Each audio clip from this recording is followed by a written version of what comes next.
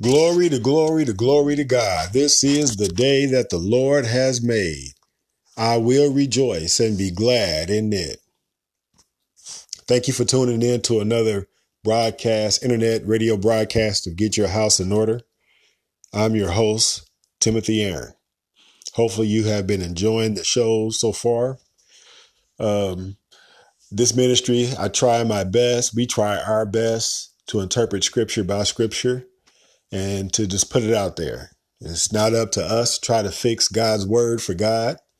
That's what a lot of people do. That's why there's a lot of compromising going on out there. People trying to fix God's word for God so it can fit modern day culture. But that's not cool. That's not cool at all.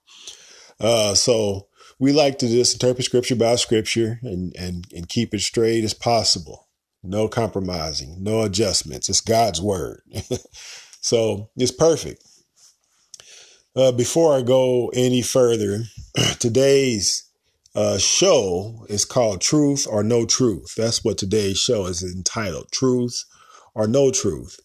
I'm going to be giving you my opinion as to what truth is on various topics today. And I'll just leave it up to you to decide if it's truth or no truth. You know, maybe this might come up at your local Bible study at your church, and y'all might be able to have a roundtable discussion about some of the stuff that are talked about here, because these things need to be discussed. We need to get back to the basics, get back to the drawing board, and learn what thus saith the Lord. And like I said, and not compromise God's word in any way. Okay, before I go any further, I always like to open up the show with an invitation to accepting Jesus Christ as your personal Lord and Savior. That is the priority of life. Do you know Jesus as your personal Lord and Savior? About 2,000 years ago, Jesus came to the earth. He came through the door, through the Virgin Mary. And his primary goal was to redeem man back to God. So during about a 3.5 year ministry, Jesus preached and teached and taught throughout a certain region in the Middle East, Jerusalem and so forth and so on. And during that time, he drew a great following. He did many miracles. He did many mighty works, and people believed on him. But he also made haters. Some people didn't like him because he stole their thunder, and for different reasons. But they eventually arrested Jesus. They falsely accused him, threw him into prison. The prisoners beat him, and then they placed a crown of thorns on his head. They nailed him to a cross, and then they hung him on the cross. And when he was hanging on the cross, they pierced him in his side till blood and water start running out of his body. When he was thirsty and he asked for water, they gave him vinegar to drink. And Jesus finally hung his head and died. He died on the cross on Calvary. But it was that death that redeemed all humanity back to God. Only if you believe in the Lord Jesus Christ. John 3:16, for God so loved the world that he gave his only begotten Son, that whosoever believes in him should not perish, but have everlasting life. Okay. Romans 10:9, if thou shalt confess with thy mouth the Lord Jesus Christ and believe in your heart that God has raised him from the dead, you shall be saved. If you confess your sins before the Lord, let the Lord know that you are a sinner and you cannot be saved without him. Ask him to come into your heart and into your life and be your Lord and Savior, and he will do just that. And from that day forward, believe that Jesus is Lord of your life and begin to learn his commandments, his teaching, his ways. And that's what makes you saved. That's what makes you a saint. That's what makes you a believer. That is what makes you a brethren. Okay. Hopefully you have made that choice to accept Jesus Christ as your personal Lord and Savior. If you have made the greatest choice of your life. Amen. Okay. Truth or no truth? I'm going to talk about various topics today, and I'll just leave it up to you, the listener, to decide if it's truth or no truth. And I'll give you my best presentation on why I believe what I'm saying is true and why these things do matter. Matter of fact, let's go to the opening scripture, John 8:32.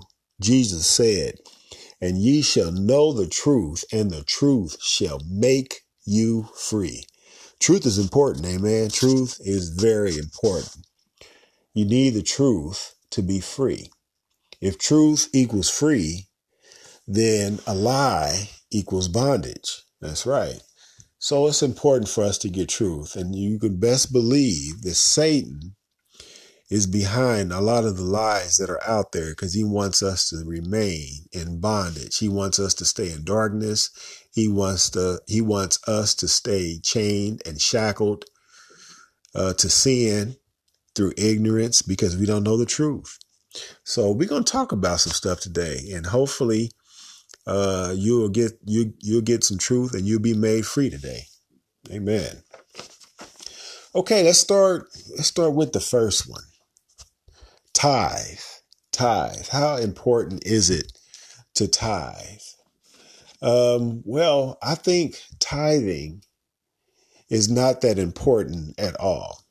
Yeah, I said it. I don't think it's really that important. It might have a little significance, but I'm going to explain why. Tithing is an Old Testament standard. It's an Old Testament principle that people after the days of Moses had to live by. The saints or the people of God under Moses had to live by. You had 3 times a year, you had a tithe of your harvest. And you had to bring it to the priest. Okay. And Jesus has not called us to tithing. And but most of our churches today teach just that. And that's unfortunate because it messes up our giving. Now, I think God will bless beginning Christians who start out tithing at first. But after a while, God will expect us to get truth on the matter of what he expects from us financially when it comes to being a giver, when it comes to being your financial responsibilities towards him. He expects us to grow. That's why during the opening of the show, I said you have to learn of the Lord, learn his ways so you can be made free. Because I hate to say it, but you just can't count on church today for the truth. You just can't. You have to study the word to show yourself approved, a workman that need not be ashamed, rightly dividing the word of truth. I think that's 2 Timothy 2:15. You just can't count on church today to bring you unadulterated truth because there's just so much compromising. There's so much teaching, so many teachings out there that are taught just because they were taught it that way. And they never really researched it. It was just seemed to be okay. And it just went with the flow. And that's not acceptable. But let's get into why I say tithing is not that important today. Because in the New Testament, when Jesus came and he had a 3.5-year ministry, he taught various principles for the New Testament, for his new covenant. Okay. And while he was teaching, there was a Sermon on the Mount. The Sermon on the Mount took place. You can find it in Matthew chapter 5, 6, and 7. Chapters 5, 6, and 7, Sermon on the Mount. Jesus talks about various things. And also in Luke, he talks about the Sermon on the Mount too.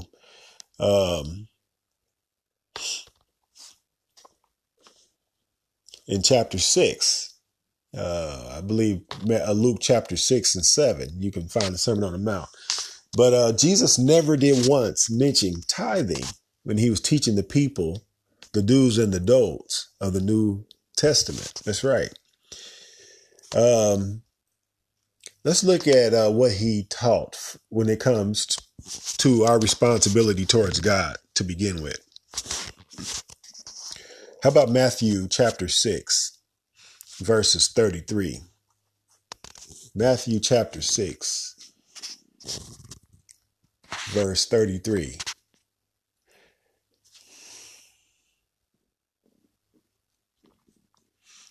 Let me turn there myself right quick.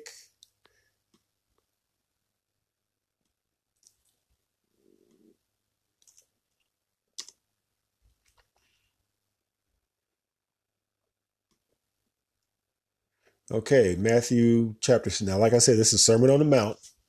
Now, listen to what Jesus says here. Let me back up a little bit. Let's go back to verses 28 and all the way to verse 34. Matthew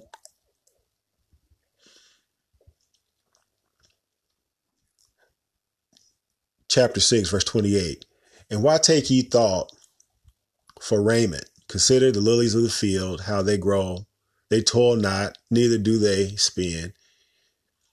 And yet I say unto you that even Solomon in all his glory was not arrayed like one of these. Wherefore, if God so clothe the grass of the field, which today is, and tomorrow is cast into the oven, shall he not much more clothe you, O ye of little faith? Verse 31, therefore take no thought, saying, what shall we eat? What shall we drink? Or wherewithal shall we be clothed? Now, Jesus is dealing with our need for life, our needs for living. What you're going to eat, drink, and where you're going to be clothed and shelter and all these things. How you going to pay your bills. He's dealing with all these things. So is his answer tithing? No, it's not tithing. He never mentions tithing. Let's continue reading. He says, therefore, take no thought of saying, what shall we eat? Or what shall we drink? Or wherewithal shall we be clothed? For all these things do the Gentiles seek. For your heavenly Father knoweth that ye have need of all these things. Now, verse 33, the clincher, but seek ye first the kingdom of God and his righteousness, and all these things shall be added unto you. I remember that was one of the earlier memory verses that I had to learn when I was an adolescent. But seek ye first the kingdom of God and his righteousness, and all these things will be added unto you. So God comes first. That's the lesson here. God comes first. Take therefore no thought for tomorrow, for the morrow shall take thought for the things of itself. Sufficient unto the day is the evil thereof. There's enough evil in this present day to be occupied. You don't need to be thinking about tomorrow when tomorrow haven't came yet. That's what that's saying there. So the first point I want to make when it comes to our giving, when it comes to our time, our money, our service, God comes first. That is the first thing that people need to understand, that God comes first. Okay. He ain't saying nothing about tithing. This is the new covenant. This is not the old covenant. Now, I know a lot of people like to, in church, you go to church and a lot of preachers, they like to turn to Malachi chapter 3. They're talking about bringing all the tithes to the storehouse. Like, hey, that's Moses. We're not under that anymore. Okay. We're talking about what Jesus has to say, not what Moses has to say. Okay. So another verse of scripture. Now we're talking about the Sermon on the Mount. Now this is very, very relative because this is Jesus's way of replacing what Moses had established already, because Moses was given the law on Mount Sinai. Now Jesus is now given his law at the Mount of Olives. All right. You see the similarity there. And that's what Jesus is doing. He's letting you know, hey, a new sheriff is in town. You know, Moses was great for his time, but hey, a new sheriff is in town, Jesus Christ. And now we got to do things his way. How about Luke chapter 6? Let's go to Luke chapter 6.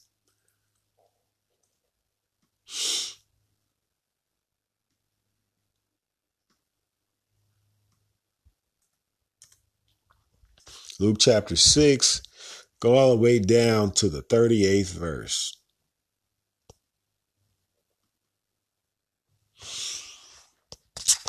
Okay, now Jesus is on the Sermon on the Mount here. And he says, give, okay, and it shall be given unto you. He didn't say tithe, and it shall be given unto you. He said, give.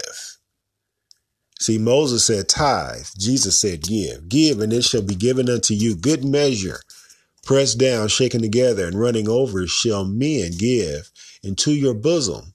For with the same measure that ye meet withal, it shall be measured to you again. Okay. In Corinthians, the Apostle Paul said, he said, be not deceived, God is not mocked. That for whatsoever you sow, that shall ye also reap. And he said, whosoever shall sow sparingly shall reap sparingly. Whosoever shall sow bountifully shall reap bountifully. Now, what is sparingly and what is bountifully? You know, I guess that's relative to every individual. Now, I say this will be the only time where I will look at tithing, because tithing is the only place in the Bible where we can see a standard of an amount, 10%. So could we say that sparingly is anything below 10% and bountifully is anything above 10%? That might work. That might be good. But that is the only way I would ever use tithing as far as our New Testament life is concerned. Okay. So he says, give. This is Luke chapter 6, verse 38. Give, and it shall be given unto you good measure, pressed down, shaken together, running over, shall men give unto your bosom. So he has called us to be givers. Another place he says, give to him that asks. You know, he letting you know, just be a giver. Be a giver. God loves a cheerful giver, Paul said. So this is about, the New Testament is about being a giver. Okay. It's not about being a tither. And that's unfortunate, because I think because the church today teach tithing so much, it really cripples people on their blessing, because the New Testament is about being a giver, not a tither. And people can let the Holy Spirit lead them on as to how to give. You know, Paul also tells us in 1 Timothy chapter 5 that we got to take care of the widows of our family. So if you got, you know, a mother that's a widow, or a grandmother that's a widow, or a sister that's a widow, he says, hey, don't put that burden on the church. Take care of them. You know, that's one way we can give. In Colossians, I believe it was, I want to say chapter 2, where he tells us to communicate unto them that teaches us. In other words, that would be your church. If your church is teaching you the word of God, then you need to give to your church. Okay. So, and then Jesus tells us throughout the scripture to give to the poor. Give, you know. So we give to the poor, you give to the widows of your family, you know, and you give to your church. You know, there's ways you give in the New Testament. So, but, you know, churches would have you to believe that you got to give 10% of your check to them. And that's not the New Testament at all. So, like I said, you become a cheerful giver. You make sure you give to the Lord first. Now that brings me to my last scripture on this subject matter, which is very, very, very, very critical. How about Proverbs chapter 3? Let's go there. Let's go to Proverbs chapter 3. And let's look at verses 9 and 10. This is one of my favorite passages of scripture, because it changed my life. I was a tither most of my life, and I found myself struggling financially. And a lot of people who go to church find themselves struggling financially, you know, living from paycheck to paycheck. And we were taught when you start tithing, that will go away. Well, it went away for a little while, but after a while, God expected us to learn the real truth and the real priority of how we are supposed to be givers. That came back. That stressful financial struggle came back somewhat. Well, I found that it went away and it stayed away for me. Now, I'm not rich by any stretch of the imagination, but I'm doing a whole lot better. And this scripture really hits it home. You know, the wisdom of Solomon, Proverbs chapter 3, verse 9, it says, honor the Lord with thy substance and with the first fruits of all thy increase. That's right. Soon as I get my check, before I go and put gas in my car, before I go grocery shopping, before I get on the computer and start paying any bills, I settle up with God first. I figure out how much I'm going to give God this check, and I make sure he gets his off the top first. He says, verse 10, so shall thy barns be filled with plenty, and thy presses shall burst out with new wine. That's some good stuff right there. He's letting you know if you put God first in your finances, in your time, in your service, God is going to bless you. He's going to take care of you. And I have found that, I must say, to be true. It took me a long time to shake the tithing message and transfer it over to the first fruits giving message. That's the key, first fruits giving.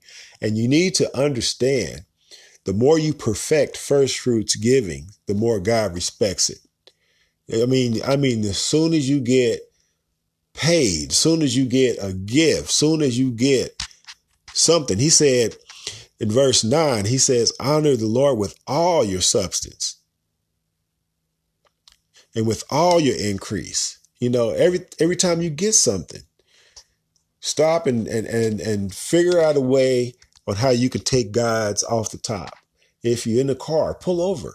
That's right. If you just heard your email chirp letting you know you just got a deposit, then you could pull over and say, let me see what I can give the Lord. You know, God wants to be first. He wants to be number one. Seek ye first the kingdom of God and his righteousness, and all these things shall be added unto you. Okay. I hope that was good for somebody. I hope somebody can get some breakthrough off of that one right there. Okay. Here's one that's overlooked. I'm going to my second truth or no truth topic. Who can be our spiritual father?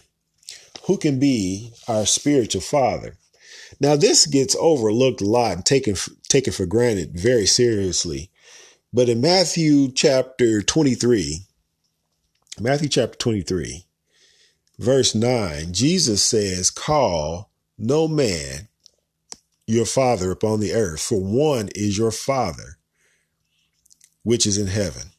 He said, God is your father. God is your father. And he said he is the only father you have. And what is Jesus talking about there? People don't talk about this that much. Jesus is talking about spiritually, because anytime you're talking about God, the number one aspect of God is that he is a spirit. He is love. He is a spirit. So when Jesus is talking about God, he's talking about spiritual things. So he's saying, call no man your spiritual father. He's not talking about your biological father. You can call your biological father dad, pops. This is my father. That's fine and dandy. That's all good. But when it comes to spiritual father, you are never supposed to call no man your spiritual father. And we see that a lot in church today. I see it all the time on TV. You're watching TV and somebody introduce somebody as their spiritual father, a man, and they think just because biologically he's a male and he has helped them spiritually, that makes him a spiritual father. And that's just not true. That's not true at all. And we see the Catholics do it all the time.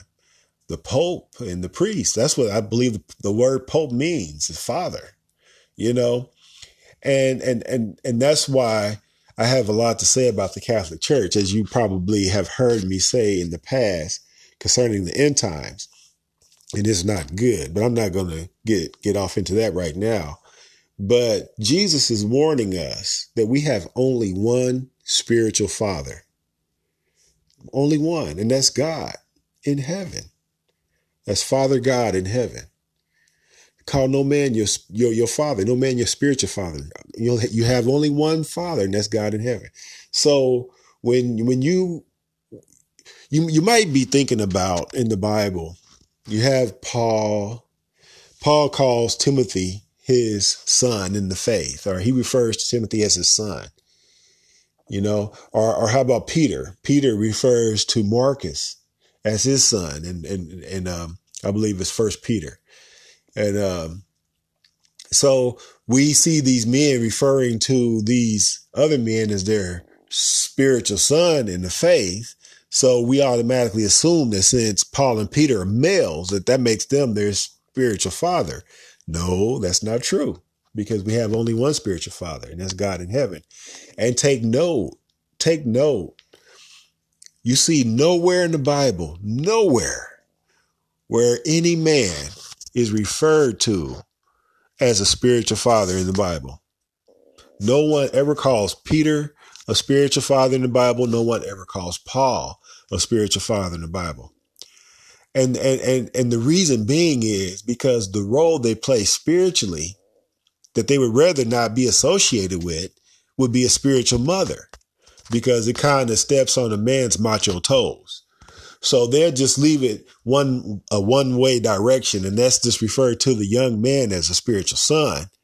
But the young man will not refer back to the older man as a spiritual mother, because that's what he would really be. Paul talks about like the spiritual milk, that we can feed the youth. And so that he's referencing there breastfeeding. So see, that's what we are, basically we are spiritual mothers. If anything, in the spirit, we can only be spiritual mothers. No man can be a spiritual father, because we have only one spiritual father, and that's God, which is in heaven. And so you can reference that in Matthew 23:9, where he says, call no man your father. Okay. That's my second truth or no truth. You can think on that for a little bit. Maybe bring that up at your Bible study one Wednesday or Thursday night, or whenever you have Bible study. Okay, moving on to my next topic. How about water baptism? Water baptism. Is water baptism important for today? That's the question. Is water baptism important for today?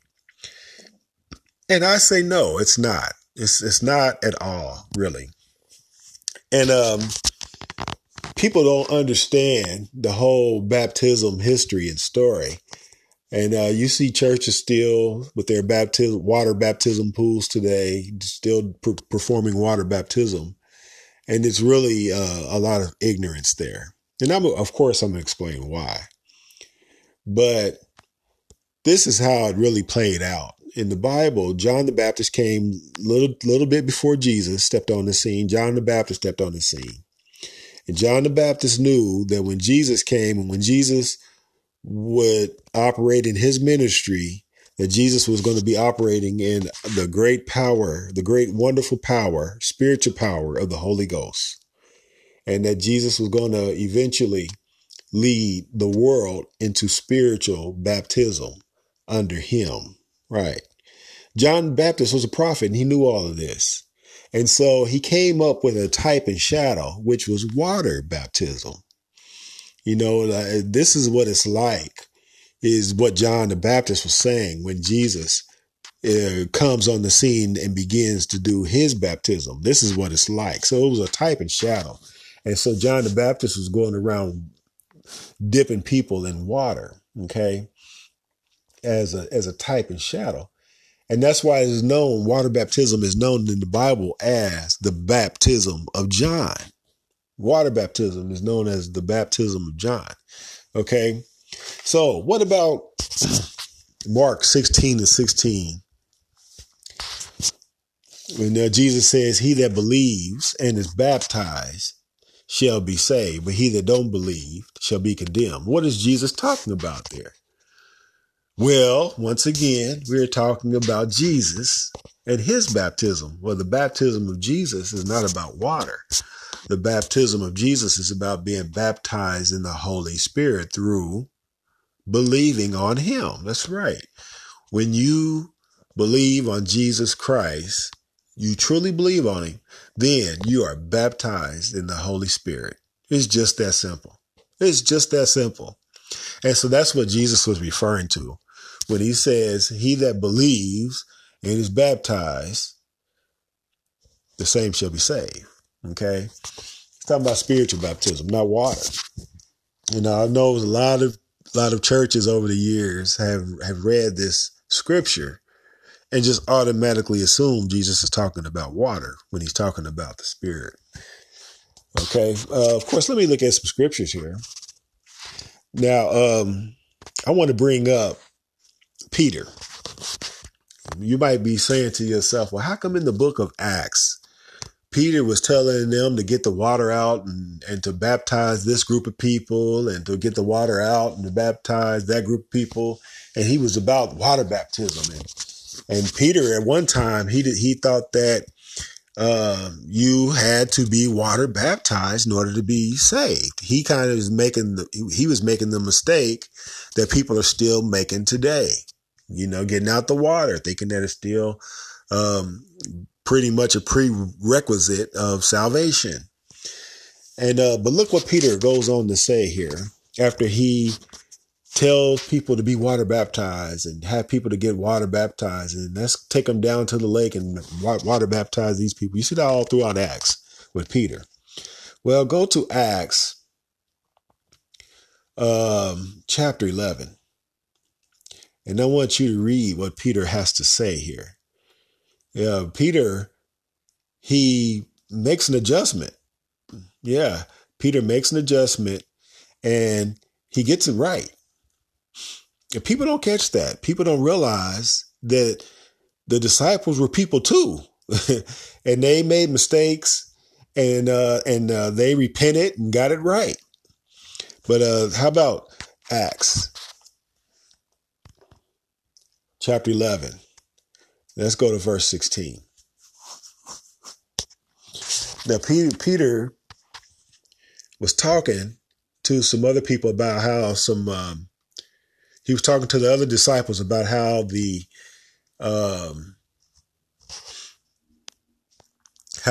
Greeks and the Gentiles received the baptism of the Holy Ghost. And let's look what he has to say here.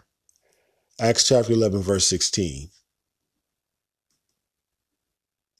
He said, then remembered I the word of the Lord, how that he said, John indeed baptized with water, but ye shall be baptized with the Holy Ghost. And then so it was kind of like a light bulb went on with Peter here in this chapter, how he was wasting really people's time with the water. And he said, that was of John, and that's over with now. He said, now it's about Jesus and the Holy Ghost. And from that moment forward in the book of Acts, you never see Peter trying to water baptize anyone anymore. That's right. So, I mean, if you want to get water baptized today, feel free. I mean, it ain't hurting nothing. Just put the understanding of the moment in its place. You know, it was just a John the Baptist practice, and it's not necessarily important today. Okay. Now you can make it important. It was in the Bible, but it's up to you. Truth or no truth. Okay. Moving right along. Oh, I got another good one here. How about the Sabbath? The Sabbath. Some people think the Sabbath is Sunday because that's when most people go to church today around the world. But no, the Sabbath is Saturday. According to Old Testament teachings, it's Saturday, the seventh day of the week, the last day of the week. Saturday is keeping the Sabbath important. After all, it's part of the Ten Commandments. Okay. Well, is it important? Truth or no truth? Well, I say no. It's not important anymore. Okay. Let's go right to the answer to this question, this much debated question. Paul says in Romans, I believe it's chapter 14. He said, one man esteemeth this day above another. He says basically, but all days are the same. Not one day is not more holy than the other. Okay. Let's go to why he said that. How about Matthew chapter 11? This is some good stuff here. You notice how I'm for the most part, I'm staying in the New Testament with all of my scripture evidence. And I did go to Proverbs one time, which is also known as the Book of Wisdom. But all my evidence is right here in the New Testament, the new covenant of Jesus Christ. So let's go to Matthew chapter 11. And let's read verses 27 through 30. And then we're going to go to chapter 12 and then read verse 1. Okay? So Matthew chapter 11, 27, verses 30, and then chapter 12, verse 1. Well, I need to make this print a little bit bigger. Man, getting older ain't that fun when it comes to your physical side of things. Okay, that's better. Melistery _ page loaded true. King James Version, KJV. Matthew, chapter 11. All right. Matthew chapter 11.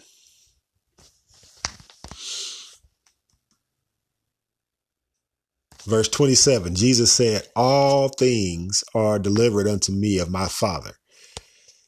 In other words, God the Father had just given Jesus a blank check to do whatever he wanted to do.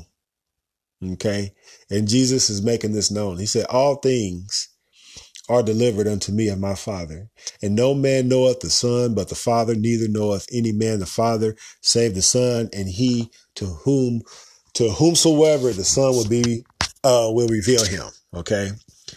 Then verse 28, Matthew 11:28, come unto me, all ye that labor and are heavy laden, and I will give you rest. What is Jesus talking about there? He said, come unto me, all ye that labor and are heavy laden, and I will give you rest. Now, see, if you know anything about the Old Testament law, you had to rest from your labors on the seventh day. So he's talking about the Sabbath here. So Jesus has just taken all of these 1,000 years of history, or right about 3,000 years of history, and he just threw them out the window when it comes to the Sabbath. And he says, no longer, because God has given him all power. All things are delivered unto me of my Father. He said, he is all powerful, Jesus. And he said, because of that, I'm relieving you this moment of the Sabbath. And now you don't find rest on Saturday, but you find rest in me. That's what he said here. He said, come unto me, all ye that labor and are heavy laden, and I will give you rest. Verse 29, take my yoke upon you and learn of me, for I am meek and lowly in heart, and ye shall find rest unto your souls. For my yoke is easy and my burden is light. He's letting you know the Old Testament way was pretty hard. You know, you could have got some stuff done on that Saturday and you wanted to go out there and get some stuff done and, get ahead of your chores, but you couldn't because it was illegal, and you can be stoned if you did and kicked out of the church if you did. Jesus said, look, no more. You ain't got to deal with all that no more under me. He says, you get your rest through me. So you don't find rest on Saturday anymore. You find rest in Jesus. Then go down to the next chapter. Okay. And then the very first verse, chapter 12, verse 1. And then it says, and at that time, Jesus just changed thousands of years of history. And at that time, Jesus went on the Sabbath day through the corn, and his disciples were hungry and they began to pluck the ears of corn and to eat. And that was illegal to do before that moment. Before that moment, that was illegal to do because they would have been working on the Sabbath. Not anymore. So no, the Sabbath is not important today because of the new covenant of Jesus Christ. Jesus is a bad man, people of God. Okay. Truth or no truth? Oh, this is a heavy one. What is a lie? What is a lie? I believe it was John when he says all liars will have their part in the lake of fire.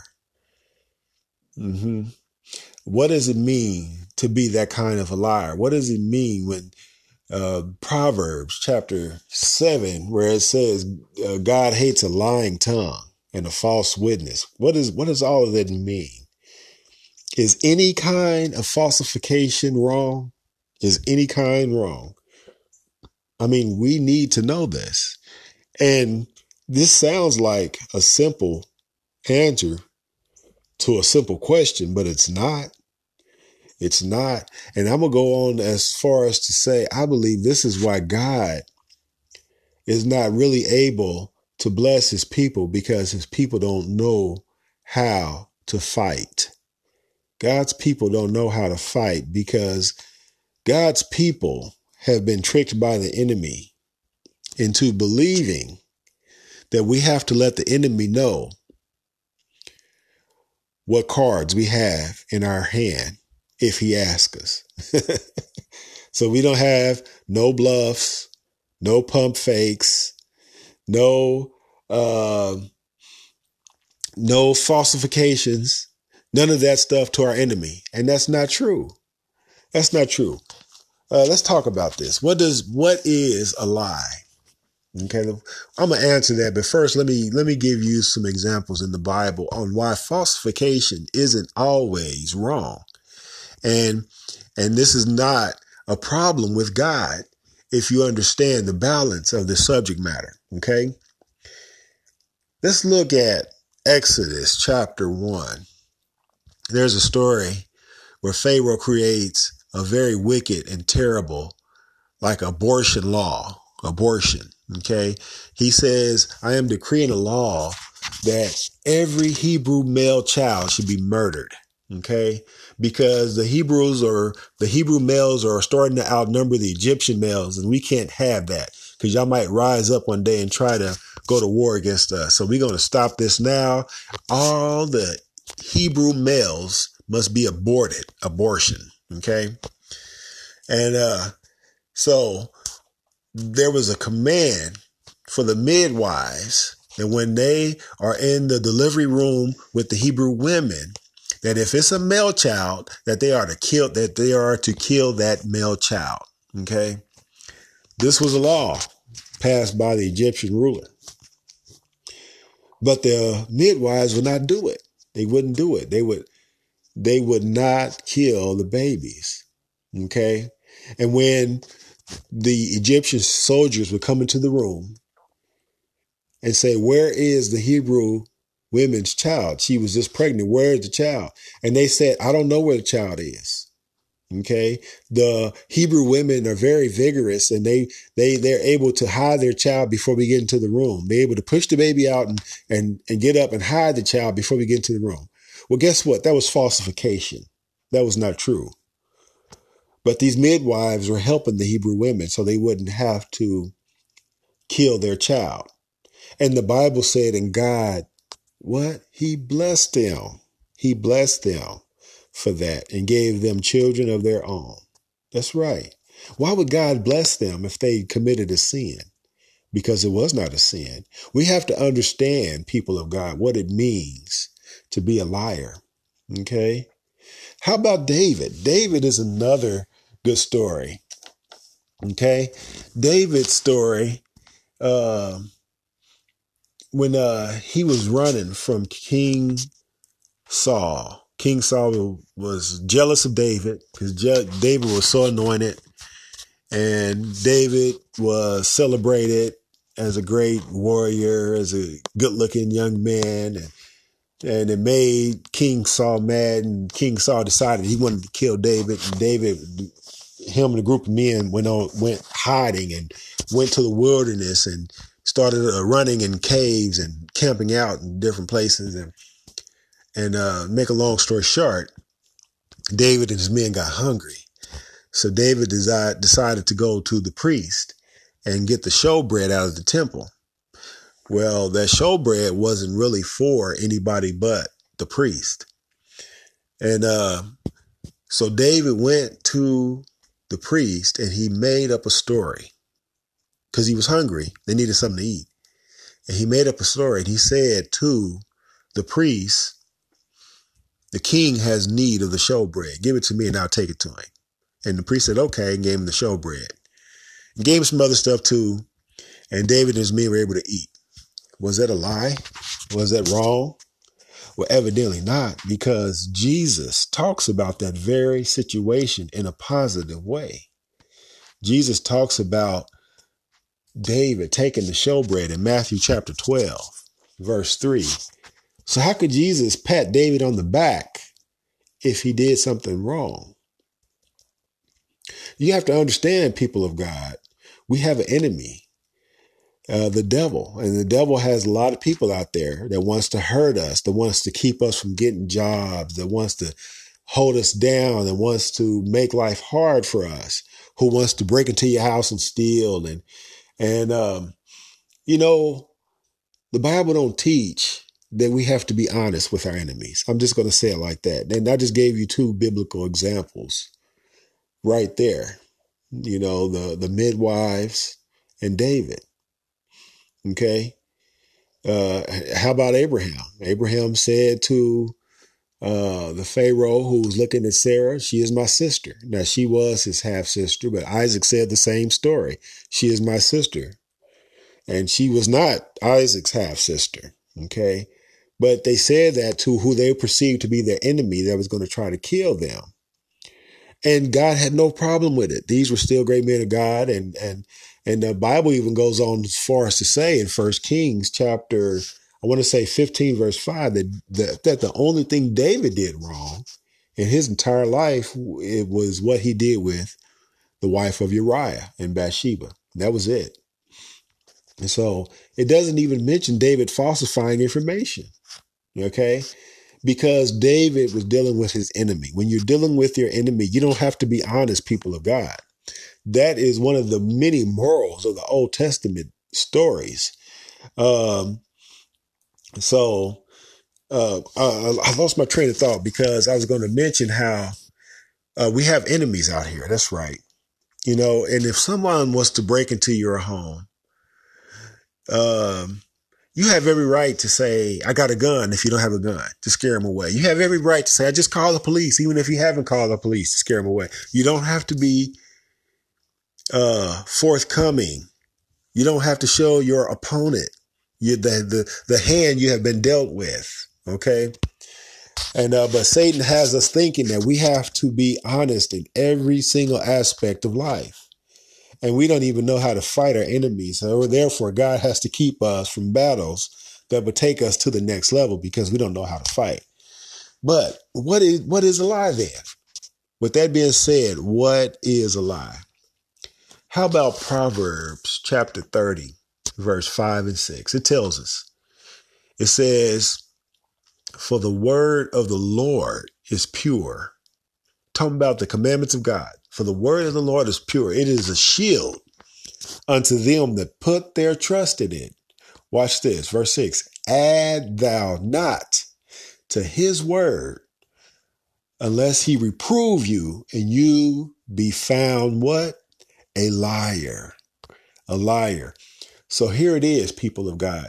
What it means to be a liar. A liar where all liars are going to be cast into the lake of fire. And how God hates a lying tongue. What it means to be a liar is those people who compromise the word of God. Wow. Wow, people.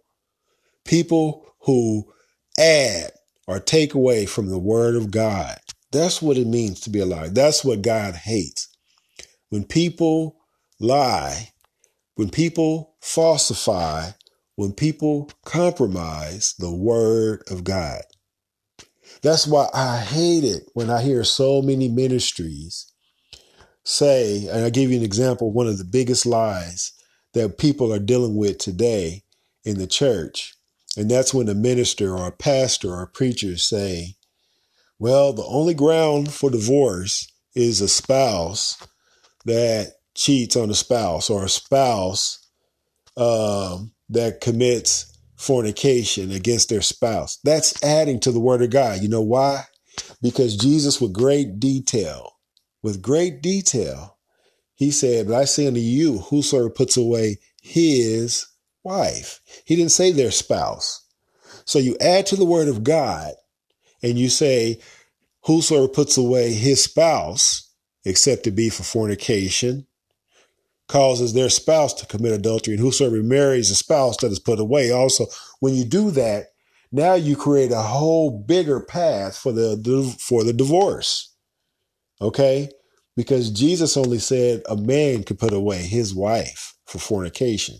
He never said a wife could put away her husband for fornication. Why? 1 Corinthians chapter 11. For man is head of the wife. That's why. Okay? But because most ministries want to fit in with modern day culture, with modern day standards, they compromise the word of God. They add to the word of God to fit with today's times. And that's what it means to lie. Man, this is some heavy stuff, people. This teaching, this broadcast, this show right here is going to set a lot of people free. That's all it is to it. It's going to set a lot of people free. Okay? So that's what it means to lie. John said, who is a liar but he that says Christ is not the Lord? See, if you say Christ is not Lord, you are going against the word of God. Anything that goes against the word of God, anything that adds to the word of God, anything that takes away from the word of God, anything that compromises the word of God, that's what it means to lie. Okay? That's what it means to lie. You don't have to be honest with your enemies, people. If your enemies trying to hurt you, trying to take your money, trying to take your life, trying to bury you, you don't have to be honest with them. You have every right to falsify information with them. You know why? You know what it's called? It's called the art of war when you do that. That's how many wars were won, by bluffing, by setting ambushments. That means laying wait for somebody and not letting them know you're there. Sneaky, okay? Sneak attacks, all these kind of things are imperative to winning a battle. You don't have to be honest with your enemies. But when it comes to God's word, you better not compromise God's word. That's what it means to lie. Okay. Good stuff here. I'm down to my final 7 minutes. So I had some other stuff I wanted to talk about, but let's go to some emails. I got some emails I wanted to tackle. Some questions real quick. See if I can get.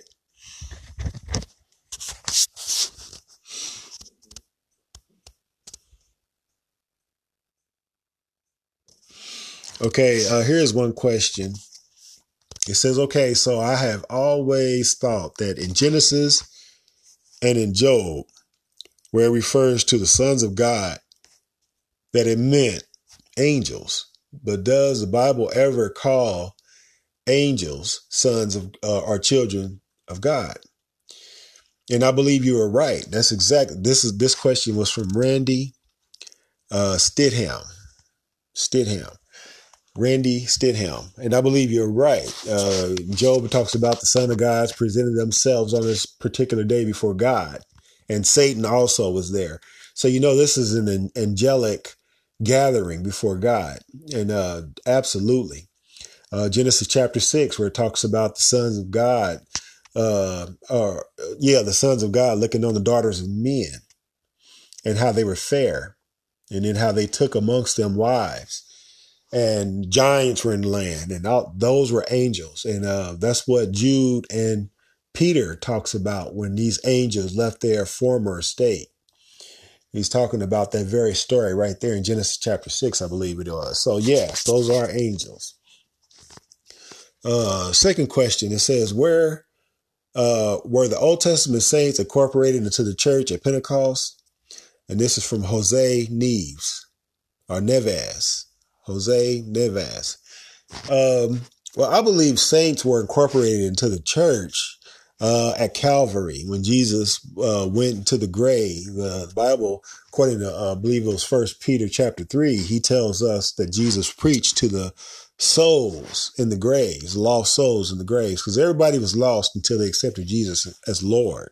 So I believe it was at Calvary when Jesus died on the cross and went to the grave. That's when Old Testament saints were incorporated into the church. Okay. It says, any thoughts on, it says, who is James C. Taylor? Is he recommended? I'm sorry, but I never heard of him, so I can't comment on him. Next question. If the rapture is post-trib, then who enters the millennium? Okay, good question. You have to understand that the millennium takes place after the tribulation. Because you have the great tribulation, which is the final 3 years on earth as we know it today. It's the final 3 years. People are going to have the mark of the beast who sides with the Antichrist and are following his leadership. And then Christians who don't take the mark of the beast, they're going to be separate and be getting by. And then after the great tribulation is over, okay, then the rapture is going to take place. Okay, Jesus is going to rapture up his church. All those people who have gotten saved since the days of Adam all the way up to the second coming of Jesus Christ. All those people are going to be raptured in a moment, in a twinkling of an eye. Okay, so, and then they're going to be caught up in the heavens. And then Jesus is going to come down with his mighty angels.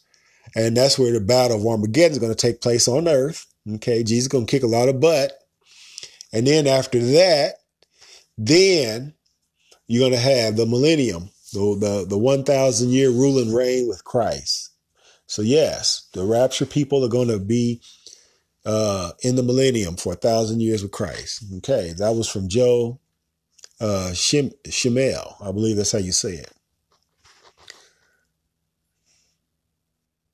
Okay, then the next question is the resurrection that takes place at the rapture not the same first resurrection that John spoke of in Revelation chapter 20? Well, yes, it is the same. The resurrection, the first rapture, right after the great tribulation, Matthew chapter 24, Jesus says, after the tribulation of those days, shall the sun be darkened and the moon shall not give her light and the stars of heaven shall fall. And then he's going to send his angels to gather his elect from the four winds of the earth, north, south, east, and west.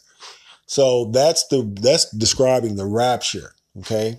And Paul tells us in 1 Thessalonians chapter 4, verse 16, that the dead in Christ are going to be resurrected during that rapture. So that's the first resurrection. Okay. Now the second one is going to be terrible because it's going to deal after the millennium reign with Christ. It's going to deal with the wicked people who did not make Jesus Lord and Savior of their life. Okay, I'm about out of time. That was a good show today. I hope you enjoyed it, today's broadcast. Again, I'm your host, Tim Aaron. Tell family, friends, co-workers about the show if you enjoyed it, if you found it informative. If it's iron sharpening iron, if you are growing, please share this show with others. I'm on every Saturday at 5 p.m. Central Time on this very network. Okay. I also have a website called thiefinthenightministries.com. That's thiefinthenightministries.com. You can email me and contact me there. Above all, my brothers and sisters in the Lord, I wish that you prosper and be in good health, even as your soul prosper. God bless. Take care. Peace.